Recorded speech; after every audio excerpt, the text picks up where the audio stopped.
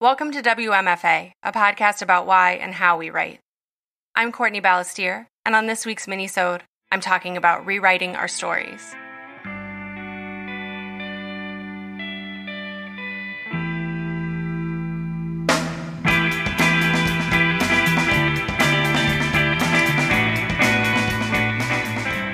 I was asked to describe my novel the other day. I have my story about it ready to deploy when asked, as I'm sure you have about your work in progress.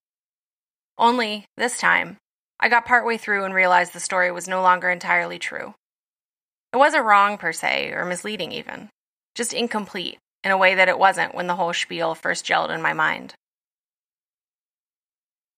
My partner commented recently that sometimes I can talk about writing a novel as if I'm not currently doing it. This is, quite clearly, because I feel like an imposter.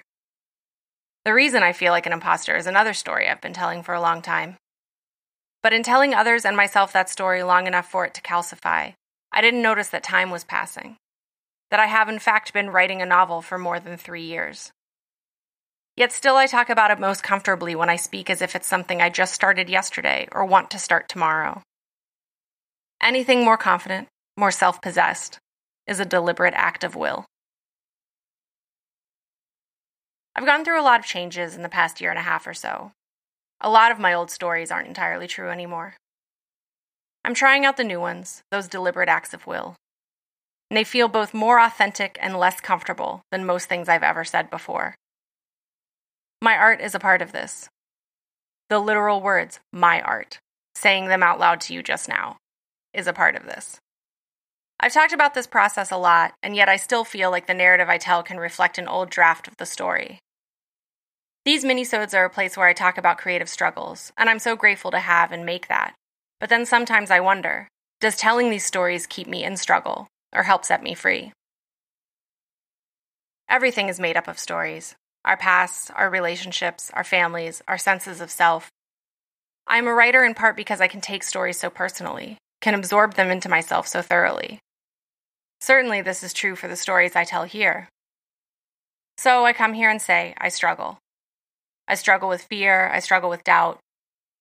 And then the question is whether I accept that struggle as a piece of the story, or the whole story. Do I struggle, or am I struggle? I've been thinking about what Savannah Sipple said last week on the show about her journey toward coming out and claiming her voice. Once you find a place of acceptance, she said, then you can start to be honest and authentic about what's happened. Without acceptance, we can get stuck in the struggle, a narrative loop. We can over-identify with the struggle. If we're ashamed of a part of ourselves or of our whole selves, and we don't accept that as the place from which to begin, then the only thing left to identify with is the shame. Do I feel shame? Or am I shame? At my first artist residency, I was determined to start a new story and leave behind an old one, like a kid on her first day at a new school. I would go in as this new person I wanted so much to be, this novelist, in a new environment where that new person would exist. I did not recognize any names on the residency list, but one resident looked familiar. We'd traded don't I know you glances my first afternoon. Then, at dinner, he'd snapped his fingers and pointed at me. You're that food writer. We'd met 2 years prior at a food conference, where he'd been invited to create an art installation. We had talked for no more than a minute on the lawn of an Airbnb in Oxford, Mississippi, where he'd picked up one of my housemates on the way to the airport. And here we both were, now. So much for new stories. This, I'm learning, is where rewriting those old stories merges with acceptance. It's not about creating a blank page so much as letting the eraser marks show on the page you've already got.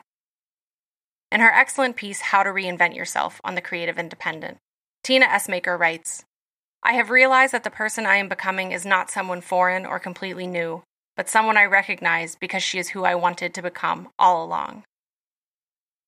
Every finished work is the culmination of all of its drafts.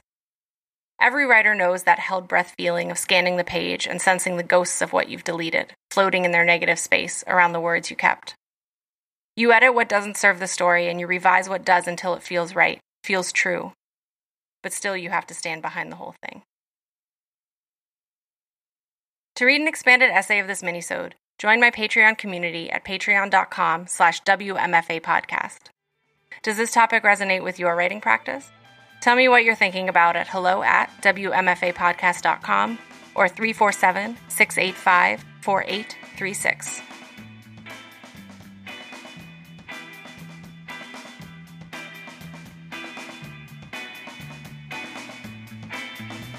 The WMFA logo was created by Unsold Studio, and our theme music is Jazz Dancer by Double Winter.